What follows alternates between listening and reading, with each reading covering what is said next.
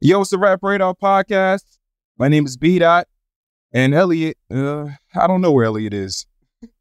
Elliot's probably tied up somewhere in the Brooklyn basement. But I think he's in the air after a busy weekend over at Rolling Loud in Miami. So, I'm potting dolo from state to state. What can I say? It's been an interesting week. Elliot done turned into the social media assassin. So I had to go to the Drake show at the Barclays Center all by myself. Everywhere I go, people always ask, where's Elliot? I'm like, hey, you pissed the boy off. I think Elliot's comments about Drake's recent interviews got him banned from coming across the border into all future shows. So I don't know what's going to happen. When I went to the show, I didn't know if the Canadians were going to dap me or clap me. So I was definitely have my guards up. But, overall, the show was dope. When you go to a Drake show, you kind of forget about the amount of hits he has, right? It's like, at the risk of kind of sound like a fanboy, I think he could be on stage for at least 2 to 3 hours all by himself, just performing hit after hit. And it's like, you don't even have to be a Drake fan to know the Drake songs, which I think is really commendable. He definitely takes up the entire room. And 21 Savage, he was there too. He was back. J. Cole filled in for him on the Montreal dates, but he definitely did his thing as well. 21's hits, as underground as they are, they do sound good in a big space. I don't think everyone's familiar with the songs, like how they are for Drake. They came for Drake, but it was still a great time nonetheless. So shout out to those guys. I had a great time at the Barclays Center. Be sure to catch Drake at a city near you wherever he comes into town. Later on in the week, today's guest, Killer Mike, he took over Manhattan. Killer Mike was in town. He had a show at the world famous Apollo Theater in support of his new album, Michael. I couldn't make it, unfortunately, but thanks to social media, I saw what went down. He brought out Cameron, and I saw a few clips of them performing Suck It or Not, which is always a classic record. And, I feel like if you're an artist doing the Apollo Theater, you have to call Cam or someone from the Diplomats. It's almost like a rite of passage. I don't care if it's Freaky Zeke or Duke the God. You just got to call someone from that camp to come and represent and give you that stamp. But, from what I saw, it was really dope. And shout outs to Mike, and he's doing this thing. He's currently on tour as well. So make sure you check him out when he comes to your city. But overall, this was a great conversation. Michael is the album of the year to me so far. I don't think we're only 6 months in, but I feel like he has a strong case for album of the year.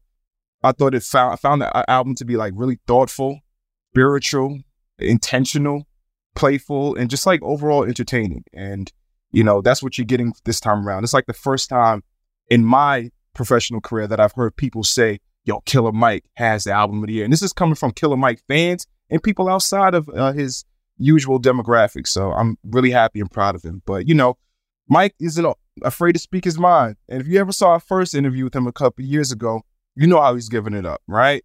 So while I guess I negotiate Elliot's ransom, sit back and enjoy Killer Mike once again on the Rap Radar Podcast. Yeah. Yo, it's the Rap Radar Podcast. My name is B-Dot. Elliot Wilson. Elliot back in the A. Back in the A for this man. Killer from Adamsville. Newly added third host, man. How y'all doing, Killer man? Mike is here, baby. Yes, sir. Happy to be here. Only because he made a great album. That's the only reason he's here. I made the best album this year. That's what. Setting the tone. Setting the tone. That's the truth. There's a lot of people on the internet that agree with you, Mike. I'm telling the truth, and I don't speak out of turn. I put in the work. I did it. The best this year, and that's across genres, across what you think. It is absolutely best. If you are from the worker class in this country, in particular, worker class man and the women that love him, be it his wife, his lover, his mother, his daughters, nieces, this record is for you. It honors you, honors his legacy. Mm-hmm. So, especially black Atlanta in this city I grew up in. You're like the Dusty Rhodes of hip hop right now. Oh, man, that's a super compliment. Hard times, man. Hard times. I done been through hard times, man. Hard times when you get laid off in the middle of a pandemic. That's hard times. That's hard times. That's why I didn't charge my barbers no booth rent. You know what I mean? We gave grace to the people who lived around, So, man, hard times. That's an honor. I wanted to be. Yeah, but even with legacy, literally from the beginning, you obviously a Dungeon family legacy. Yeah. First voice we hear is Rico Wade. Yeah. Saying that timing is everything. Yes. And it just feels like you said with this record, 11 years after rap music, it's kind of your time, right? It is your time. Why do you think it's lined up that now this is actually, for all you've accomplished, this is your time? Because I stayed consistent. I put one foot in front of the other every day, every single day for 20 years. I didn't complain. I didn't hate. I didn't hold envy. You know, I didn't begrudge the That's youth. big. Let's sit You know, on that for a minute. That's big to not hold envy and like not. Yeah, I didn't begrudge the youth. You know, I never shitted on nobody. Anybody I fucked, I apologized to. And usually she forgave me and we fucked again. You know, I just stood up. Did it right. Yeah, I stood up. And that don't mean it was perfect. That don't mean some message didn't get made. But if I apologized, it was earnest. But why do And you if think I this? was Why do you given think it grace- came together for this project in such a way that gives you this sort of completion? Because I think that as I'm on one half of arguably best rap group on earth today, we Run the Jewels. And, you know, a lot of times when people don't want to compete with you, they'll give you a compliment. Hey, man, you know, really, y'all kind of alternative. You know what I'm saying? Like I seen Run DMC in the Fresh Fest. So yeah, they were alternative too, because their audience would always look like sugar and salt and pepper together. You know, so I'm coming Public from Enemy, I all was those groups. exactly Yeah. PE, NWA. So you know, if that's what you want to give us, okay, cool. We'll do that too. But we're gonna march 20 years from now into the Rock and Roll Hall of Fame. But while we do that, you know, in this Run the Jewels universe, it's like an X-Men universe. There's an origin story to one half of the group. Yes. And because you never knew him. You knew him in proxy to the people who changed his life and gave him opportunity to change his life and gave him a deal. You knew him in proxy to his friend and rap partner and business partner, you know, Tip and Grand Hustle. I was so grateful to be able to be given a place for shelter. You knew him in proxy of being, you know, in one half of Run the Jewels, but now you needed to meet Michael, this little 9-year-old buck-tooth kid from this side of town where we at in Atlanta, who used to save Coke cans and recycle right around the corner so he could go to Six Flags and go to graffitis and dance with the girls. Then all the white parents from Douglasville start complaining they closed graffitis. So, you know what I mean? But he was just this little kid from this side, man, riding his bike, having an adventure, and y'all never met him. You know, a lot of people say, I never listened to Killer Mike. I never thought, because you never met me. You know, you knew I was You a had show bars stealer, and and you you knew- knew I had yeah, bars, and yeah. I was but you didn't seek to know me because you didn't identify anything from you and me. But now with this record, it's impossible for you to be a human being. And like I say, to be from the working class and turn away from this, because I'm telling our story. This is like Zora Neale Hurston of Muse and Men. The Eyes of Watching God. This is August Wilson, Fences. This is an Ernie Barnes painting. This is art. I also saw something where you tweeted like you're very proud. Like I used to always say with Chuck D would rap and tell you things, and you'd be like, "Who's he mentioning? Who's this person?" And then you do your research, like, you know, Shirley Chisholm or type person. Yeah. Like I feel like there's a lot of that in your album, right, Mike? Absolutely. That you're mentioning all these African American entrepreneurs that a lot of people don't even know. Absolutely. And now we like, who is that person? Yeah. Let's look them up. Yeah, man, that's what I want you to. I want you to use your Google. When I say Herman J. Russell, I want you to use your Google. When I say Alonzo Herman, I want you to use your Google. John Wesley Dobbs, because what I need you to understand is what I understood growing up. You already good enough. You already competent enough. So walk with the confidence of knowing you can do it. And even if you don't know what you're doing, you gonna figure it out. Right. Even if you don't know what you're doing. When I mentioned Herman J. Russell, he came up in the slums of the city. When you talk about, see, because y'all don't know Atlanta. All these folk been giving y'all, parts of Atlanta. They've been giving y'all Metro Atlanta. Y'all ain't never been to Atlanta. You know, y'all ain't never been on Simpson Road. Y'all ain't never been in Summer Hill and Peoplestown. When you talk about a slum or a shanty, you know what I mean? That's where my father's family's from. You come out of Summer Hill, you come out of Peoplestown. Herman Russell, one of the poorest parts. It's one of them places they call Buttermilk Bottom. The bottoms, that type stuff. Wow. You start hearing stuff like the Bluff. That's where I'm from. yeah. You know, I'm On from the Bluff, Atlanta. I'm from the West Side. So Herman Russell is a young entrepreneur. He's a kid. He wants to you have to get a license to have a shoe shine box, and he goes and they laugh at him, and the police don't even let him get his license for a shoe shine box. He don't let them stop him. He goes shine shoes anyway. He buy a lot across from the house he grew up in. He buys a lot. Turns out he bought the wrong lot. Well, he bought the right lot, but he thought it was wrong. He thought it was the wrong lot. A white man said, well, this is my lot. Your lot was next door, so you done built on my lot. Wow. He worked out a business deal, ended up getting a lot from the white guy, going to Tuskegee University, hell of an athlete, but he begins to build something. He knows how to do plaster, so he ends up getting bigger plaster jobs. Eventually, we get a mayor in here, Maynard Jackson, who's the son of John Wesley Dobbs. Maynard, I'm gonna do a song called Maynard one day. Y'all remember that? Maynard requires the city to use 29% African American. You know, whether it's construction or whether it's people that are selling goods and services and products, he requires it. So this gives all these black people who hardworking, who got an opportunity, a chance. So out of Herman Russell building the Russell Empire, you get a man like Noel Khalil. What's Noel Khalil do? Noel Khalil is a person who handles strictly through his company, one half of his company, affordable housing, to make sure that people can still afford to live in the city while they're getting themselves together to buy their first homes and things of that nature. That's what he does exclusively. Actually, one of the last things before he died, God bless the dead, was to do a big development under Keisha Lance Bottoms. Well, why is Noel Khalil significant? Well, Noel Khalil just saw fit to see two little boys who used to trap on Bankhead, used to sell dope and all kind of stupid shit, and they became rappers, and then they say, well, we want to be entrepreneurs. He started teaching them about business. They didn't teach you everything, but the stuff he offered helped us grow. Those boys were T.I. and Killer Mike. Well, why is that significant? Well, T.I. just put 143 affordable housing units on Bankhead. Wow. Mike's doing the same thing around the corner with less units, and they just bought and are building Bankhead Seafood together. I'm just saying, nigga, where else that happened at for you? Right. You understand what I'm saying? I got to love Atlanta, nigga. Yeah. We in right now. We in something black on. Black art on the wall. Yes. Everybody behind the camera black, except that one handsome white boy right there. Shouts out to him. No, he got a black girlfriend and beige children at home. Just saying, man, I am walking empowerment. Yeah. Not because I had to go read some books and had to overcome it. No, because I saw it. Yeah, you saw greatness at a young age. No, I didn't see success. I saw greatness. See, a lot of black people see success. That's why they try to emulate other people. That's why they want to be somebody else. That's why they'll move to somewhere else. They'll raise your kids amongst other folks. Then it will come time for your prom or your wedding. God damn it, the baby who we brought don't look like mama or daddy. That's not the connection. It's not the same thing. To the culture. Right. What I saw was common black folks taking care of themselves in their household, helping their neighbors in their community, and having a vibrant community of mixed income black folks, diverse in terms of religion, all types of belief systems, but they were common in that we are in a protracted struggle to make sure that each generation after us can replicate this and grow this. Right. I'm from the Collier Heights in Adamsville. Google the Collier Heights. Our mayor now moved to the Collier Heights. See, he grew up in Adamsville. He grew up he became mayor. He moved right to the community that was right next door. You get what I'm saying? Right. That's Atlanta. That's the difference. I ain't got to go 25 miles outside the city to find my mayor. You definitely feel the connection with this album. When did you start to make it? Man, this album started being made when that little 9-year-old buck-toothed boy decided he was going to be a rapper with the horns and the halo.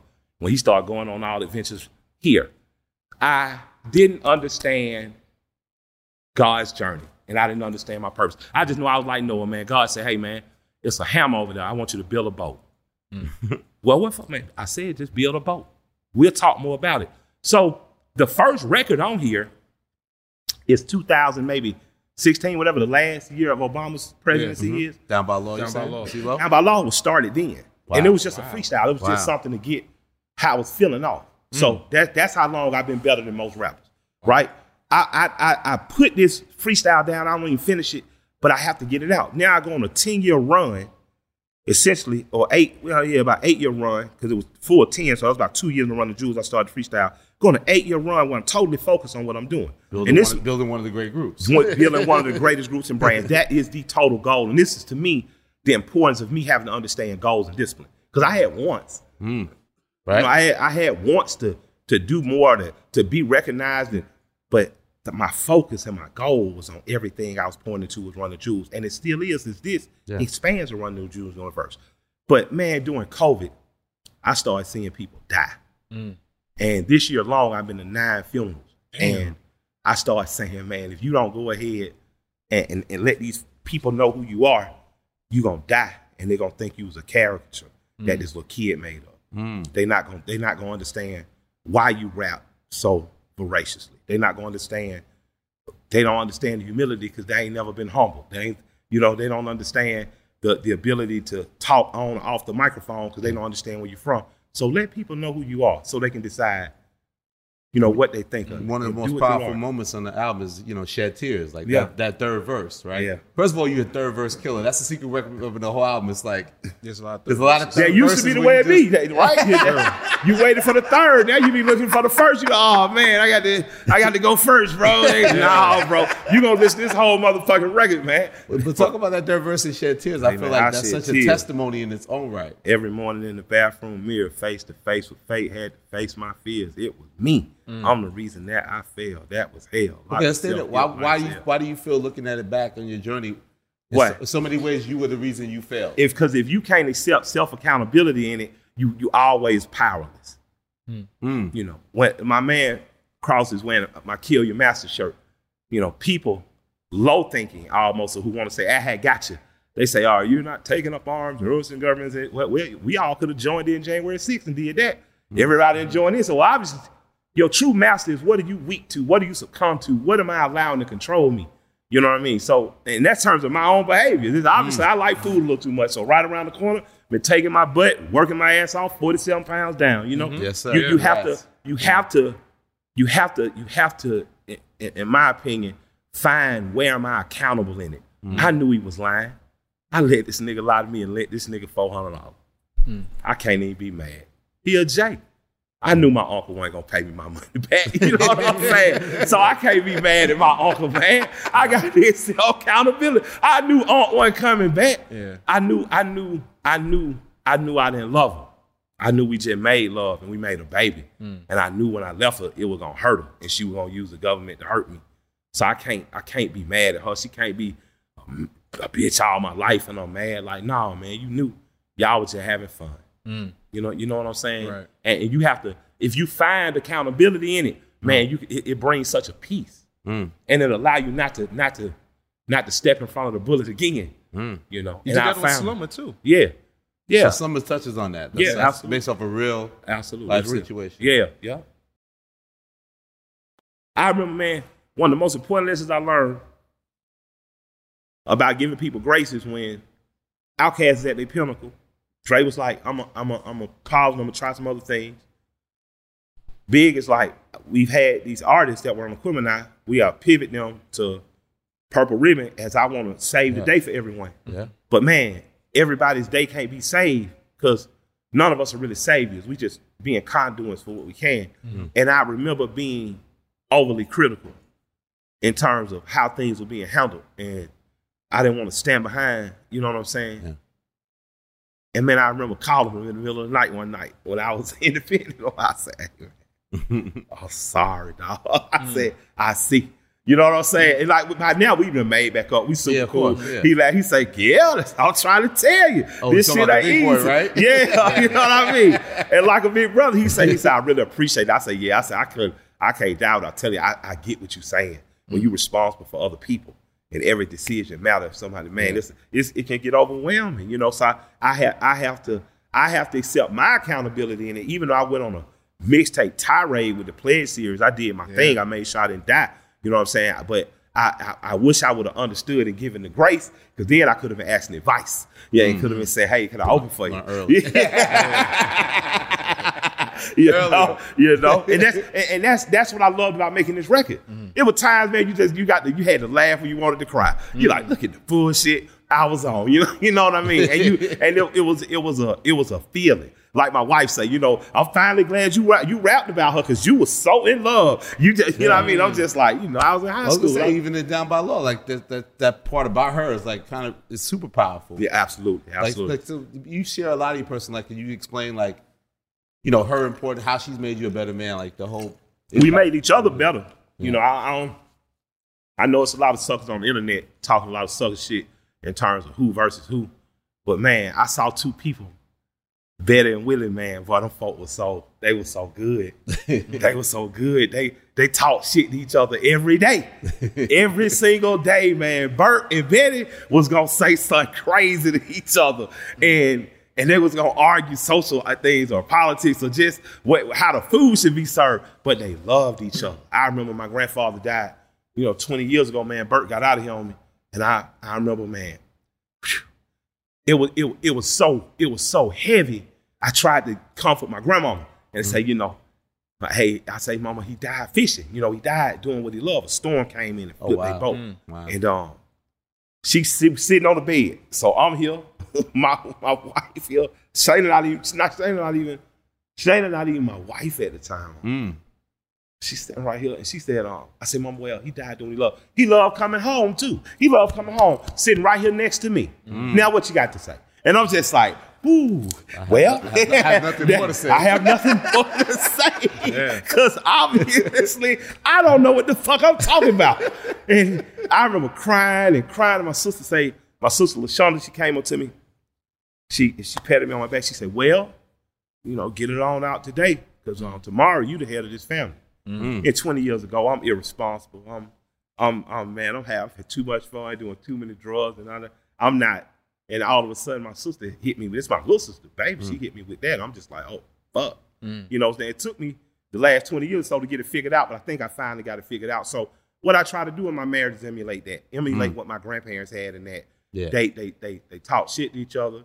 They loved and respected each other. I got a partner, man, who called right from jail right now. Lord knows I want to help bond him out. But until Shay called back and said, hey, let's do it. You know what I mean? I got to pause because I got to confer with her on that because we a partnership. We moving like a team. Yeah. I don't care if you got, for brothers who out there, I don't care if you got 1, 4, or 14. You better have a team. You better have someone you a partnership and in league with because man, it'll serve your advantage. Yeah. It'll serve your advantage of having peace. It'll serve your advantage in terms of thinking from an alternative perspective, and it'll serve an advantage of somebody watching your 6 o'clock. Making sure I saw something where you said you put such a person. She approved you kind of putting so much of a personal investment in getting this project even done. Right? Yeah, I did it out of my own pocket. I spent over $500,000. I say $500,000 just because I don't want her to remind me. Close to the 6. But yeah, we I don't really question her if I see. The account might hit me like, hey man, we seeing money moving. Did you and Shay Thomas just like? Whatever she's doing, I mean? I know it ain't. I know she ain't found no nigga and moved to Costa Rica on. You know what I'm saying? If not, then I'm going to meet my brother husband. What we doing, nigga? You owe me. Have these bags. You know what I'm saying? So, shit. 3 months later, when she hit me and say, hey, my grandmother's house you bought for me for my birthday, I finished it and I turned it into an Airbnb. And I'm going down to Savannah and put all the appliances in it. That's what she's doing right now, So, for me, I need that kind of partner. If I leave the dope at the house, I know it's gonna get sold, and ain't no money getting stolen. Right. So I appreciate her. I love her for that. And like I say, she got the heart of an Assata Shakur. She militant is Winnie Mandela. When it comes to her and her family, and that's what the fuck this shit about. Man, you better have a tribe. You better have somebody that give a fuck about you, and that's what my city is. My neighborhood was a neighborhood. I don't know that blighted shit. It's fucked up. I had some cousins, Lord knows we went to our cousin's house in the project, but we came back so humble. Like, mama, yes, we understand. You know what I'm saying? We not me. You won't get in and push back out us for a couple months. So I know that a lot of my people have went through that, and I laugh and joke, but seriously, I don't want that, but I know a great education counters that. I know a mixed income community where you got Southwest Atlanta, everybody from the last 6, 7 black mayors to the working class people who work for the city, all that. I know that when we can enrich our school zones, all the kids get. And I'm not talking about hopefully. I'm talking about what I grew up. What I'm saying in Atlanta is we got to churn the soul. Yeah. We got to keep doing this shit, which is why I give you this record. This record is about me in this city growing up together and maturing and the mistakes we've made and the right we've gotten right and how to grow the rights and reduce the wrongs. The album does feel really autobiographical. And when I was listening to it, I felt like you made this album in the same spirit of Grandma's House. I fuck with you, what? Off Pledge Allegiance to the Grind. Is that an accurate assessment? Yeah, well, the energy comes from the same place, but I'm a much better artist now. Grandma's House, I used a sample. It was a song dedicated to Miss Betty, man. My girl, the actress, you know what I mean? Right. It was, and it was meant, but I didn't cut as deep as I cut on this album. Like what you were seeing there is probably Jackson Pollock the first time he took a canvas and just did that. Now, for those you might not know, Google Jackson Pollock. And see, he only did the style of paint a couple of years. Yeah. But look at what he did. And you can look at it and you can tell it ain't just the shit you buy rooms to go. You're not just splattering paint. There was intent. So that was my first. And if you look at other work, the way I view sound, that was God in the building. But this record, I said, I'm going to walk out of this motherfucker looking like a painter. I'm going to splatter everything I have. And we're going to shape it, form it, and mold it. And we're not going to stop until it's perfect. And that's what we did. And actually, I can't even say it's perfect as much as they say no artist ever finishes a work of art, you just abandon it. We just worked until we didn't have anything left. But you brought a gentleman known as No ID, one of the great producers. Oh, man. Yeah. You gave him executive producer credit on the record. Well, he executive produced. Yeah. What was his touches on it? Do you feel like did he help take it to this level? I got to give credit to 3 producers who really influenced me. The Honorable C Note, because he's a goddamn perfectionist. He was like me. Me and his relationship is probably similar to Dre and Snoop. Like I'm like, what the fuck do you want me to keep saying that one goddamn line for? Oh, he's like that. Yeah, he's just like, just trust me. And after you do, it's just like, all right, he was right. Right. You know what I mean? But he a fat fly nigga, so I trust him. You know what I'm saying? He like me. So, you know what I mean? Okay, C-Note. And who's the other two? Ray Murray, who him and Rick had worked on something, but we never finished it. But Ray walked in there early as we were recording, me and Cuz Lightyear, who's hell of an A&R. Cuz he said, we knew we weren't trying to do Run the Jewels light. So we knew in terms of sound, we knew where we were chasing, where we were going. We identified it early. Yep. Ray said, what y'all can do, it got to be Southern. Distinctly Southern. Southern, yeah. And cohesive as the Chronic. And just walked out the room. Right. Accept the challenge. And then with Dion, when No idea. Cuz Lightyear and I had got the album to the point where I felt like it was probably one of the most amazing mixtapes, solid albums I'd ever heard in my life. We were like, well, it's time to holler at Dion, like see if he got time to do it. Dion said he hadn't recorded, I think, in 8 months because his daughter had just been born. Yeah. And then he came out of that and she said he just went crazy, made like 100 beats, but he sent us this beat project to listen to. It was like 30, 40, 50 beats. And me and Cuz just went in. We just went in and started snatching. Like this. And we flew out there and Magic was just on it. Like, you know, I had already, C-Note had started with me down here. Cool and Dre had started with me. So I already had a very rich sound and aspiration where we wanted to go to. Don Cannon. Yes, Cannon had already. But when we got out there to Dion, and then we had the work, not only the work that he had sent, all these other producers, there was such similarity. We knew where we wanted to be in gospel. We knew where we wanted to be in soul. This album very much was a spiritual homecoming for me and the morals I was raised with, And Dion introduced me to professionalism. And what's that? That's when you go get pros. Damo, Gape, Aaron Allen Kane. You know what I mean? When these people start I remember Fouché came in just like, I remember like, who is she? And why the fuck is she so goddamn good? She just, everybody's bar was. You're talking about like background vocalists. Yes, just everybody was a fucking musician, sniper. Yeah. Everybody was a musician. Nobody came to play, and nobody took themselves so seriously that they weren't playful. So that was just this vibe. That was teamwork. And Dion was less about do this, and this is going to be the outcome, and more about see what'll happen. Yeah. We'll see what the outcome is. Let's explore. Yeah, you know what I mean? Let's take it further. You got something great. Let's just take it. And I love him for it. I love him for it because just like a where they say when the student's ready, the teacher will appear, the teacher will teach. And I, after almost 20 years of knowing him and being a friend and aspirationally wanting it, when I was ready, he appeared, and here it is. I'll never make albums the same again, ever. How did Dave Chappelle appear on the album? I mean, that's I wake up like, how the fuck did you get to be friends with Dave Chappelle? Right. He's on the beginning of Run. Yes. That was based on a conversation. I went to see him when he played here, and we've grown friends weirdly enough, and I love it because I was always a fan. And then my friend just talked shit to me after the show, like, you need to run, nigga. Nigga be drunk, have a cigarette out, maybe like this. Nigga, you need to run. These other people around this motherfucker, we want you, we trust you. And I'm just like, you trust me? I'm like, I'm doing drugs with you. And Dave, I'm pretty sure that my wife brought strippers with us. You know what I'm saying? He's like, that doesn't matter.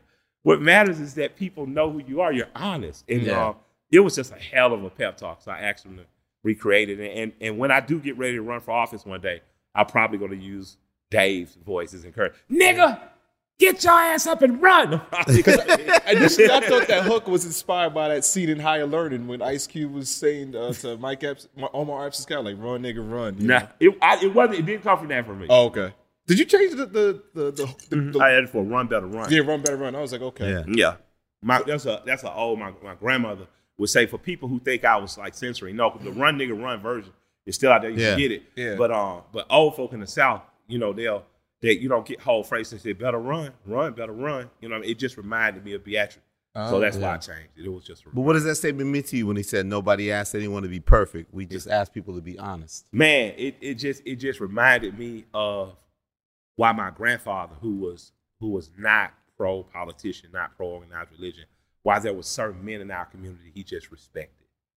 You know, everybody knew Hosea Williams could sip a little too much. Mm-hmm. My grandfather didn't give a shit if he got a DUI. He gave a shit that while on city council, he provided something for the citizens in Atlanta.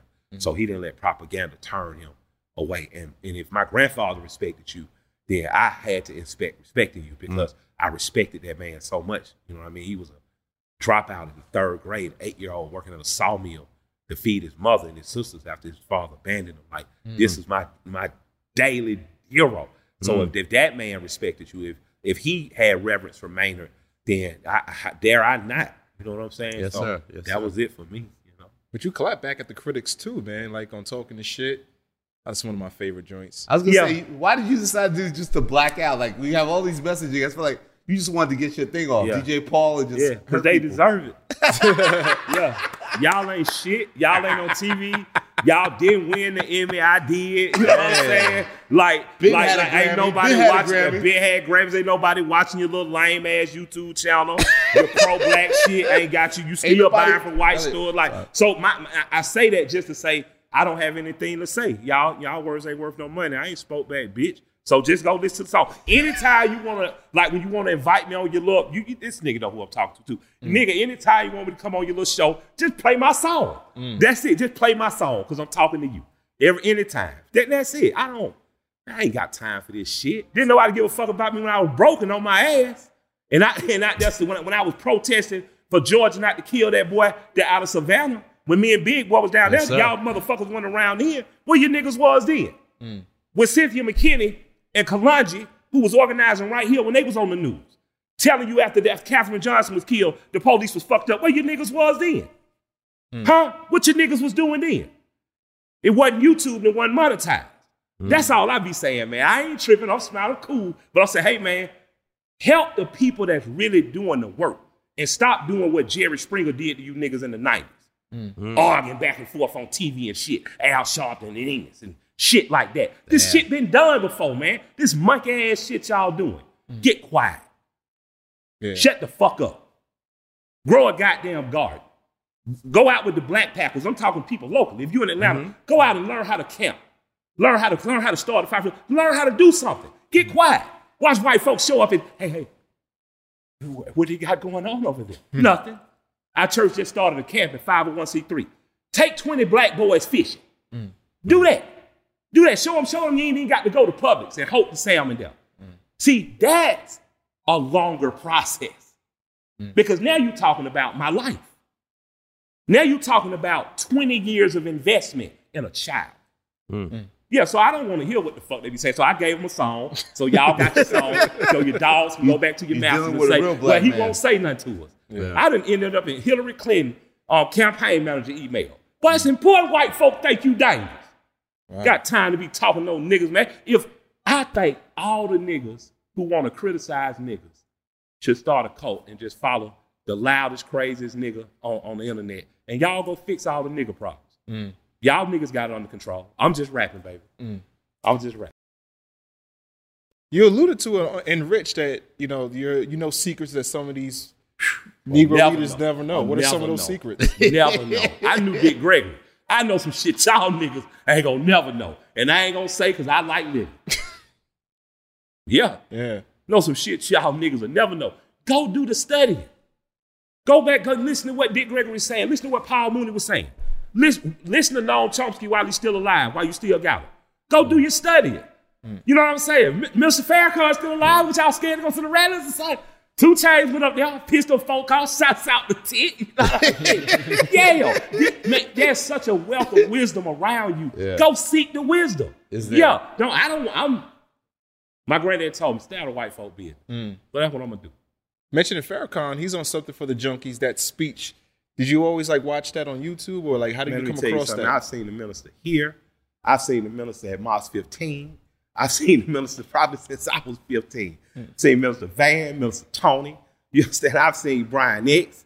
You know, I've seen black men who went to prison, murderers and savages and thieves and junkies and lowlives. And I've seen one organization turn those men around. Now, I don't practice in the Abrahamic religion, so I don't argue religion. Yeah. But what I'm talking about in terms of an organization that I've seen produce greatness out of men who were considered trash. Woo! Powerful. I see, man, I've seen something, man. I get goosebumps talking about it. So for whatever you think of the personality, that's your opinion. I'm going to stay out of white folk business. But in terms of where we standing right now, that park was cleaned up by Al-Islam and the Nation of Islam. And while I'm saying that, free Jamil Al-Amin. And I'm not the only person saying that. Andy Young has said that too. And for those of you all don't know, that's H. Rap Brown. Google that. Learn some shit. You get what I'm saying? There's hip hop. If FOI was covering Fruit of Islam, there wasn't gonna be no disturbance. Wasn't gonna be no disturbance. Wasn't gonna be no shoot. That's all I'm saying. See, we got the light skin when to say it now. Now y'all can't. I felt safe. That's all I'm saying, man. I'm just this album. I want to tell folks too, man. God, but I love my allies. Lord knows. But I need more John Browns now. Yes, sir. See, John Brown knew what the mission was, and he was willing to live and die for it. I don't need you from the sidelines telling me what to do and how to be black. You get an opportunity to be a voyeur and to see this. But boy, don't come to my grandma's house telling her how to cook her greens. If you don't eat pork, then baby, find something else to eat. She'll make you a salad, you know. But as B brought up, Something for the Junkies on its own. Yeah. Extremely powerful song, right? We talk about addiction, we talk about these things in rap, but like even the perspective, even touching on your aunt and stuff like that. Like talk about that song in general. And like, you know, that's been talked about. That subject may have been touched on, but this on its own, I woke up great. A certain level. Trout was great, counting my money. I had a quick convo with my auntie, the junkie. I tell her, baby, you've been going too hard lately. See, you like 60. Baby, but you've been looking 80. She said, shit. Michael, I've been smoking since 80. Before the shoes, back when they still called it free base. She closed her eyes, fantasized about time when she was beautiful, fine, and still snorting line. Man. The imagery is really powerful. A human being, man. Yeah. You can't look at that and laugh at that and say that's a J. Yeah. You can't look at that as something beneath you or below you. Yeah. Like when I say pay them fair wage and do not treat your people like slaves. Yeah, all that shit we talk. Oh, we reparations and we do. Yeah, but man, how were we when we had power? How were we when we had power? When he asked to cut our yard for $20 and we talked him down to $8. How were we when we had power? When we knew that woman. We knew her. When she was glorious, when we something. And the minute she was willing to sell her sexuality, we used her. And see, you my age. Fuck what these kids talking about. You talking to them, you mad at them. Remember what you did. And then you're going to have to sit in that fucking mirror and shed them tears because you're going to have to say, I just didn't know no better. And you have to accept your responsibility and give yourself some grace. And then you have to realize I'm an addict. I have addictions. I'm sitting up at the goddamn cigar bar. I'm still drinking. My doctor told me stop drinking. I'm still drinking. I like this. I like the feeling of this. So I'm going there and post every day. Right. You know, we all, got some addiction. So we should be giving people grace. And we should demand our lawmakers give people grace. Mr. President, man, I know we're across the street on a lot of things, but man, an executive order, man, to decriminalize marijuana sure would help a lot of kids. A real sweeping reform bill that helped our prisons become places where the sentences got lower, but they were conducive to learning trades and skills. So instead of giving one 20 years for a nonviolent drug offense, why wouldn't we do 4.5 to 7.5 years with specialized training in a trade? Yeah. Right. That's doable in this country, unless we depend more on private prisons to stay 70% poor. So I'm just saying, I'm not Democrat or Republican. I'm just saying. But even with back to junkies though, to talk about your aunt's situation, like was that why did you decide? Well, true story. Yeah, it made me feel like a little boy. I'm talking. You know how your mama have a friend that's like an aunt. Yeah, and might have made 10,000 one weekend. I think I'm bunking. I'm finna be Scarface. You know what I'm saying? Yeah. And she I think I got 7-8 cutlass. We out talking and she walking pretty woman too, like kind of woman. She walk in the room, take the air out of the room on the nigga. So all the dope boys had wanted her, had her, you know. And she said, you know, she was talking. We sitting there talking on, smoking, thinking on the man. And she said, shit, let me give me a wake up. So a wake up would be just like a little piece. Then the hit get started, they'll divert business to your way. Gave me a wake up. I didn't like seeing her, you know what I mean? So she'd tell me to look away, she'll turn. She hit it, and she just kind of, and she just became fully human with me and said, you know, all y'all niggas buy from the same three niggas. So, you know, I'm thinking I'm the dope man. I'm a little boy though. So I done fucked off. Now I'm shamed. Because a woman in her femininity, it's a power in feminine sexuality. That's why strippers, you know, they niggas sit there, get all tight. You know what I mean? She said, I done fucked off, nigga. She said, I could have I could shop with any of these niggas. She said, I could have the niggas I had. She said, you know why we shop with you? I'm like, what? She said, I thought I was the man. I had figured it out. She said, because you treat us like we human beings. And she hugged me and kissed me on my cheek and walked away. I just felt like a little boy. Right. Just like, I just realized I'm a child. Yeah. And Yes, sir. you know, and I had to still be probably about 19 or 20, but I'm a child of her. Right. I'm the same age I was when she met me. And here she is supplying her. I'm supplying her. So I'm not treat her fair, you know what I mean? But to know that she noticed and to hug you and embrace you like an auntie and kiss you on your cheek. Like, hey, you gonna get this shit figured out one day. So now, when I talk to her, that she got a trucking company and her son worked for her. And she pulled herself out of that shit and she clean. That's awesome. Yes, sir. You know, another Yes, one sir. of my aunties came up out that shit, beautician, daughter, clean. Dope. See, these the real stories that I'm seeing. I'm not listening to nobody's opinion on black folk who not black. I'm seeing you succeed. Oh, man, I got to talk about this shit. I know God good. Right. You got to talk about Fable's performance on that record Oh, as man, well. let me tell you, man, we had shots out to my ex-publicist, Cliff, man. He left the industry and changed his life, got all healthy, probably meditating and floating and shit. Shots out to Cliff. You know what I mean? He's good with D'Angelo.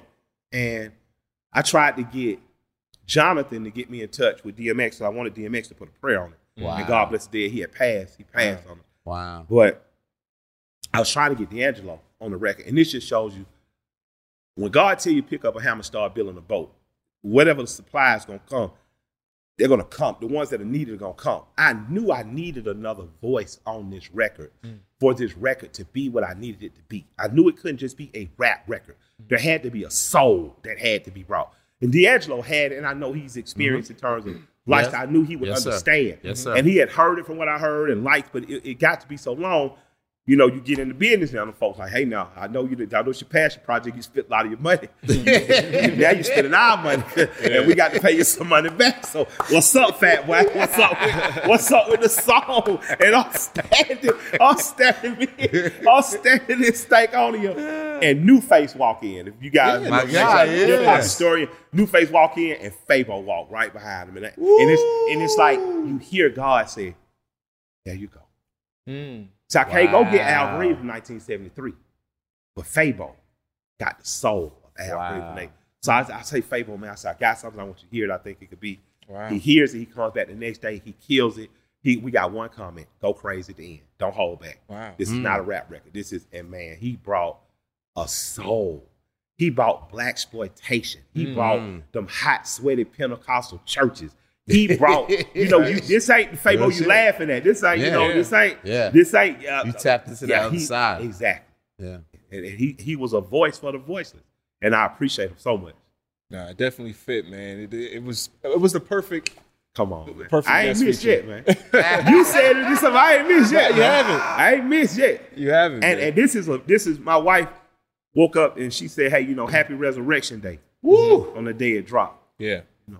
And I know of people who do believe in Christianity, you reborn when you get baptized, when you accept Christ in your life. So this is to me the start of the next 10 years. Like this is the start of the next 10-year plan. This is not a one-off. This ain't give me my flowers. I want the whole fucking farm. Yeah. So I'm confident to be right back on y'all ass. I'm gonna march into the Grammys. We're gonna walk out with some fucking hardware, and I'm marching. Even on High and Holy, you have this kind of like repentant spirit. You know what I'm saying? Like it's like this. My honor. Yeah. To pay you homage and extend the same respect to all your baby mamas. Right. The streets is trifle. We carry rifles. Granny carry Bibles. We carry hatred for our rivals. Same as Cain did Abel. Killed his brother because God showed him favor. Right. Mankind killed his own savior. Man to kill his neighbor. Man to kill his neighbor. They so he sold. Rightened up and tightened up. Of a lesson, God. Yep, I rightened up and tightened up, and God showed me favor. I apologize if I've ever spoke distasteful words in front of elders sitting at the dinner table. I rightened up and tightened up, and God showed me favor. I mean it. I mean it. A lot of y'all kids out there, man, y'all having bad luck, shit fucked up, man. Watch how you act in front of old folks. I don't give a fuck how raw you is, how much stupid shit you into. When old folks come around, tighten up. If you on the train, get up, let the old lady sit down, and watch how God bless you. Watch how you come and leave right before the police come. But you got to have a good heart, even when you're in the midst of the bullshit. Yeah. Tighten up, man. Yeah. Tighten up. My grandma used to tell me that. Tighten up. Tighten up. I remember, man, I was going, I'm going down Martin Luther King. It's a drought. Nigga that I ain't never did no business with. I think I'm trying to pick up a 9 or something from the nigga. A quarter. I'm picking up 9s, 1836s, quarter brick, half brick, whole brick. Hey! So I'm picking up a quarter from the nigga. The nigga get to calling me. I say, oh, this ain't, nigga ain't supposed to be. Then miss a drought, nigga. I pass by, I see my grandmama fan at a little church in Adamville. I still don't even really even go to that church like that. So I just pop. I said, let me go holler at my grandma. Let me go release some money with the church, You know, niggas just figure like I'm gonna run like the Catholics. I'm gonna drop something off. You know, in old time, because 100 years ago, you could drop something off, pay for your sins, right? I said, I'm trying to run like the 1400 so they had. My grandmama said, I handed the money, but she said, motioned for me to sit down, so I'm sitting there. And the preacher, he preaching, the old ladies, amen. And he say somebody in here was going somewhere, and you're not supposed to be going. So now I'm like, man, let me go. Get the fuck out of here. I'm getting up my grandma. She held me now. So I sit there, and man, he called for, basically called for them to pray and get to praying hard and praying around. And I just realized in that moment, man, I was driving to my death. Like, them niggas were gonna kill me. Right. Over just 9 ounces of dope. Like, I'm finna be out here. My greatest fear, man, I done dropped out of Morehouse. I want to be a musician. I want to be a rapper. And I'm going to fuck around in this dumb-ass street shit and let these stupid-ass niggas kill me. Because they know I'm not supposed to be here. They know I'm smart enough. They know I ain't getting nobody way. They know I'm making some money. I'm helping other folks, but they don't like me. Because you're different. You really don't belong there. Really don't belong there. Yeah. Not like I'm not from the same neighborhood. Not like my mom ain't who she is. For real. Not like I can't, but they know you better than this. Yes. And boy, when a nigga know you better than something, he'll get to resent you. Yeah. And he'll get to resent you, and he'll fuck you over because he didn't have the same shots. He didn't have the same opportunities that you wasted. And that's why I'm not wasteful. I appreciate it. I enter each day with gratitude because I know that day was a death day for me. If I had made that decision and not listened to my grandmother's discernment, if I had listened to the Lord speaking through her, I'd be dead as a motherfucker. So for me, I wanted that character because that's my real character. That's who I really am to be shown. Because we never talk about that. I listened to somebody today where they done went through hell and back, but you will never know it. Listen to the music. My thing is I done been through hell and back. I know you going through hell. So I want you to hear. But that's what fascinates me with like you all the years you put in artists like they like we used to think back in the day like if you're older you're gonna fall off, but you see now the artists get better and better as time goes on. Jay and Nas, or you, or Royce the 5 9. Like, why do you think it is as you get older? It's like you can tell the stories better with more clarity than you could back then. You lose that ego and that insecurity. You lose it. You're just who you are. I'm just him. Man, I heard Kane drop a freestyle. Oh my God. KRS. I'm like, oh my God. Yeah. Like now the question becomes for me: those of us who are of age, what are we gonna be supporting? Are you just gonna buy records from the 80s and 90s? Or are you gonna say, hey man, these artists still rapping? Let me see what's happening. And especially at a time when you ain't even got to worry about producing a whole album. just as an artist, you can put out songs. You could deliver Andre, and he can shut everybody up with one verse, right? Not me though, but only L's I'm taking and wearing followers. Only L's I'm wearing followers about the ton. L's of the ton, right? Yeah, you call it 3-way time, but ain't nobody wipe me. That third verse, Michael. But when it comes to lyricism, you even touched on it a little bit. You said it's underwhelming to be so overly underrated. Yep. And then I thought about the Kendrick Lamar song on Pimp a Butterfly. He said if people really cared about rapping, Killer Mike would be platinum. So I was just curious as to what do you think about your place in the game? And I think I'm still clawing and scratching and grinding like everybody else. I don't, man. That when people say legend, I understand it's spoken from a respectful place. I don't identify with being no legend. Legend, son, you heard about, you ain't seen for yourself. I'm playing. I'm in the game. I'm active. You got to put your shit next to mine. That's just what it is. You got to put it next to mine, man. Mm-hmm. I'm here. Mm-hmm. You know what I mean? And I intend to stay here. So yeah, I appreciate the love, but I appreciate the respect. And this record, you got to respect it. Yeah. That's it. Listen, give yourself 53 minutes and sit with this one and see if you don't feel something. Joy, pain, feel like a hero. Feel like, what I mean? Feel like a villain on another. Shed some tears. Yeah, you're gonna shed some tears. And so I don't. Again, man, I appreciate y'all. Appreciate me, man. But I ain't done. Mm-hmm. I'm gonna give you something else to appreciate right after the Grammys, and something else to appreciate again. You feel confident. Like 20 years in. Yeah. Like I feel like this is the first time I'm hearing people saying like Killer Mike has the album of the year. It is. Right. And that's why you don't stop chasing it. I told somebody, they said, "What?" I say, "Dog." No, they didn't ask. I say, "Hey, man." I say, "Boy." I've been chasing this well 20 years. This moment. This it. Right. This it. And it's the start. This the start. Yeah, this not the end. This the beginning. This ain't no grand closing. This ain't no motherfucking eulogy. I always wanted to do this. Nah. This what the fuck I've been trying to figure out. Ain't a swan song. Yeah. What the fuck you see what I do next? Right. I got a whole nother 11-minute Drake record y'all ain't even heard, just me and him. I got a record I've held this sample for 12 years. You ain't heard. Wow. We recorded 39 records for this. Only used 14. I'm probably gonna drop a deluxe, so you're gonna get some more of that. But yeah, I'm performing at an excellent level. I'm performing the lyrical dexterity of Biggie, but have the work output as Tupac. Let's say, can I have that dexterity? Can I have Biggie's lyrical dexterity with Tupac's work ethic? Woo, that's my mission. Yeah, like that's what I'm trying to do. To have wordplay that moving, exactly, and output like pop.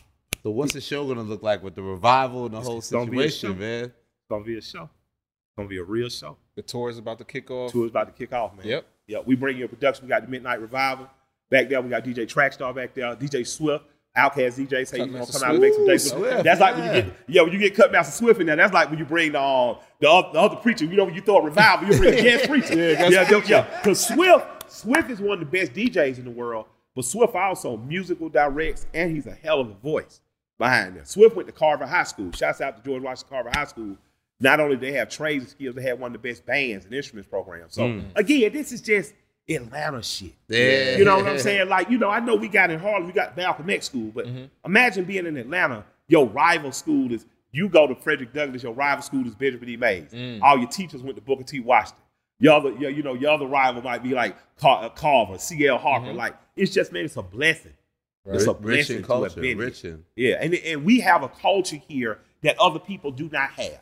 And we should be proud of that. Atlanta. Like, I know you like dressing like other folks and pretending you from somewhere else because you from the South, and we just have, sometimes we had those insecurities, but be proud of who you are. We made something. Our grandparents, a lot of them came from the deeper and more rural South. They came and they made something of this. And it's our job to keep this shit going. Yeah. How proud are you of this Emmy win? You got the Grammy. You're only 2 away from EGOT status. Man, I know, man. The Emmy for love and respect, and I won it for the episode where I was interviewing Bernice King. I just, man, I smile big. I'm so happy. Because I wasn't expecting it. I remember when Scott Carter, he and Bill Maher co-starred or co-founded Politically Incorrect and, Real Time with Bill Maher. He was with him for years. Scott told me when he was there, hey, you need your own show. When he left, he called me like, hey, I got an idea. We should do a show. And Love and Respect came out of that. It has carried and PBS all across the nation. I think we're in 60 to 70% of the markets now. It's an interview style show like Tavis Smiley, Charlie Rose type show. And we won an Emmy for it a couple weeks ago. And, you know, I feel good about it because I wanted to be on TV since I was a kid. I was a kid. I'm in an all black neighborhood, all black everything. So the only way I get to see the outside world is TV. Mm-hmm. Fred Rogers is an important person in my life. You get me talk about him a lot because Mr. Rogers was a person that didn't look like, you know, the scary people they were talking about. You know, Bob Ross, that type stuff. So, man, I wanted to be on television, and public television did a lot of good for me. So getting an opportunity to be on public TV has been an honor. Winning the Emmy is an honor. And I plan to come back and get an armful of Grammys in a few months, too. And you're also on TV as well with Ozarks. You made a cameo. Yep. And Dave. Yep. We gonna get any more? Shouts out to Dave. Man, shouts out to Lil Dicky, man. Dave, he hit me back with the most amazing album review. He asked me about everything from the mixes to the instrumentation. Yeah. He is a pure rap nerd like all of us right here. And I love that brother. I consider him a friend in that. Being asked to be on television has always been an honor because, again, I want to be on TV. Right when the writer's strike happened, I was developing something cool. So we'll see what happens after the strike. Wow. But I want to do cool stuff. You know what I mean? And television is cool. I don't want to stop rapping. I don't want to seek television as, you know, I'm like Ice-T. Ice-T been, 20-something years on? Yeah. And he still go out and tour with Body Count. So I'm just like, OG, I want to be like OG. Man. I want to do everything I ever wanted to do. I thought it was dope, like how the season finale of Ozark ended with Ooh La La. Y'all premiered it on the show, and then you had a cameo the next season. Yeah, it's beautiful, man. I have a blessed life. I'll take all the hardship all over again. Right. The only way I would trade this is, like I said on Motherless, if God gave her back to me, you can have it all back. Yeah. I work for the city, put on my uniform every morning. You know? And no shame. You and T.I. working together? Yeah. Bankhead Seafood, when is that? Bankhead Seafood up. You drive down Bankhead today, you can see, we just picked the bricks yesterday. But what it's going to look like, the Hush Puppy is still the same. Straight crack. You know what I mean? I just want to take time to appreciate my friends and appreciate my friends. Like, you know, I look at Young Dro. He's running around the city right now helping kids not get involved in bullshit and drugs and stuff. And this is after a long battle, himself and his family, you know, with that, like, Dro from Bankhead Courts.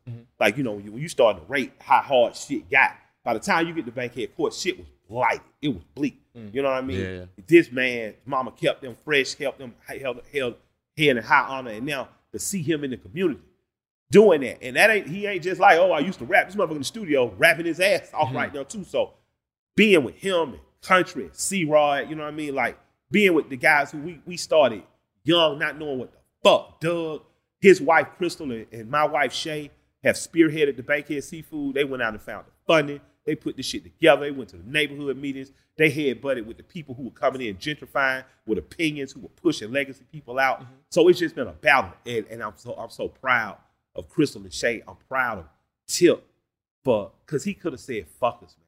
Like Tip could have said, fuck Atlanta, and fuck black people, and fuck people who don't believe I'm good, and every time he keep doing what his grandparents would have wanted him to do. Take care of his community. Take care of his side. You know, that's what Cue Ball would have wanted us to do. That's what you know, Charlie Cato would have wanted us to do. And people from Atlanta know who the fuck I'm talking about when I say these names. And if you don't ask, because you can't Google these people.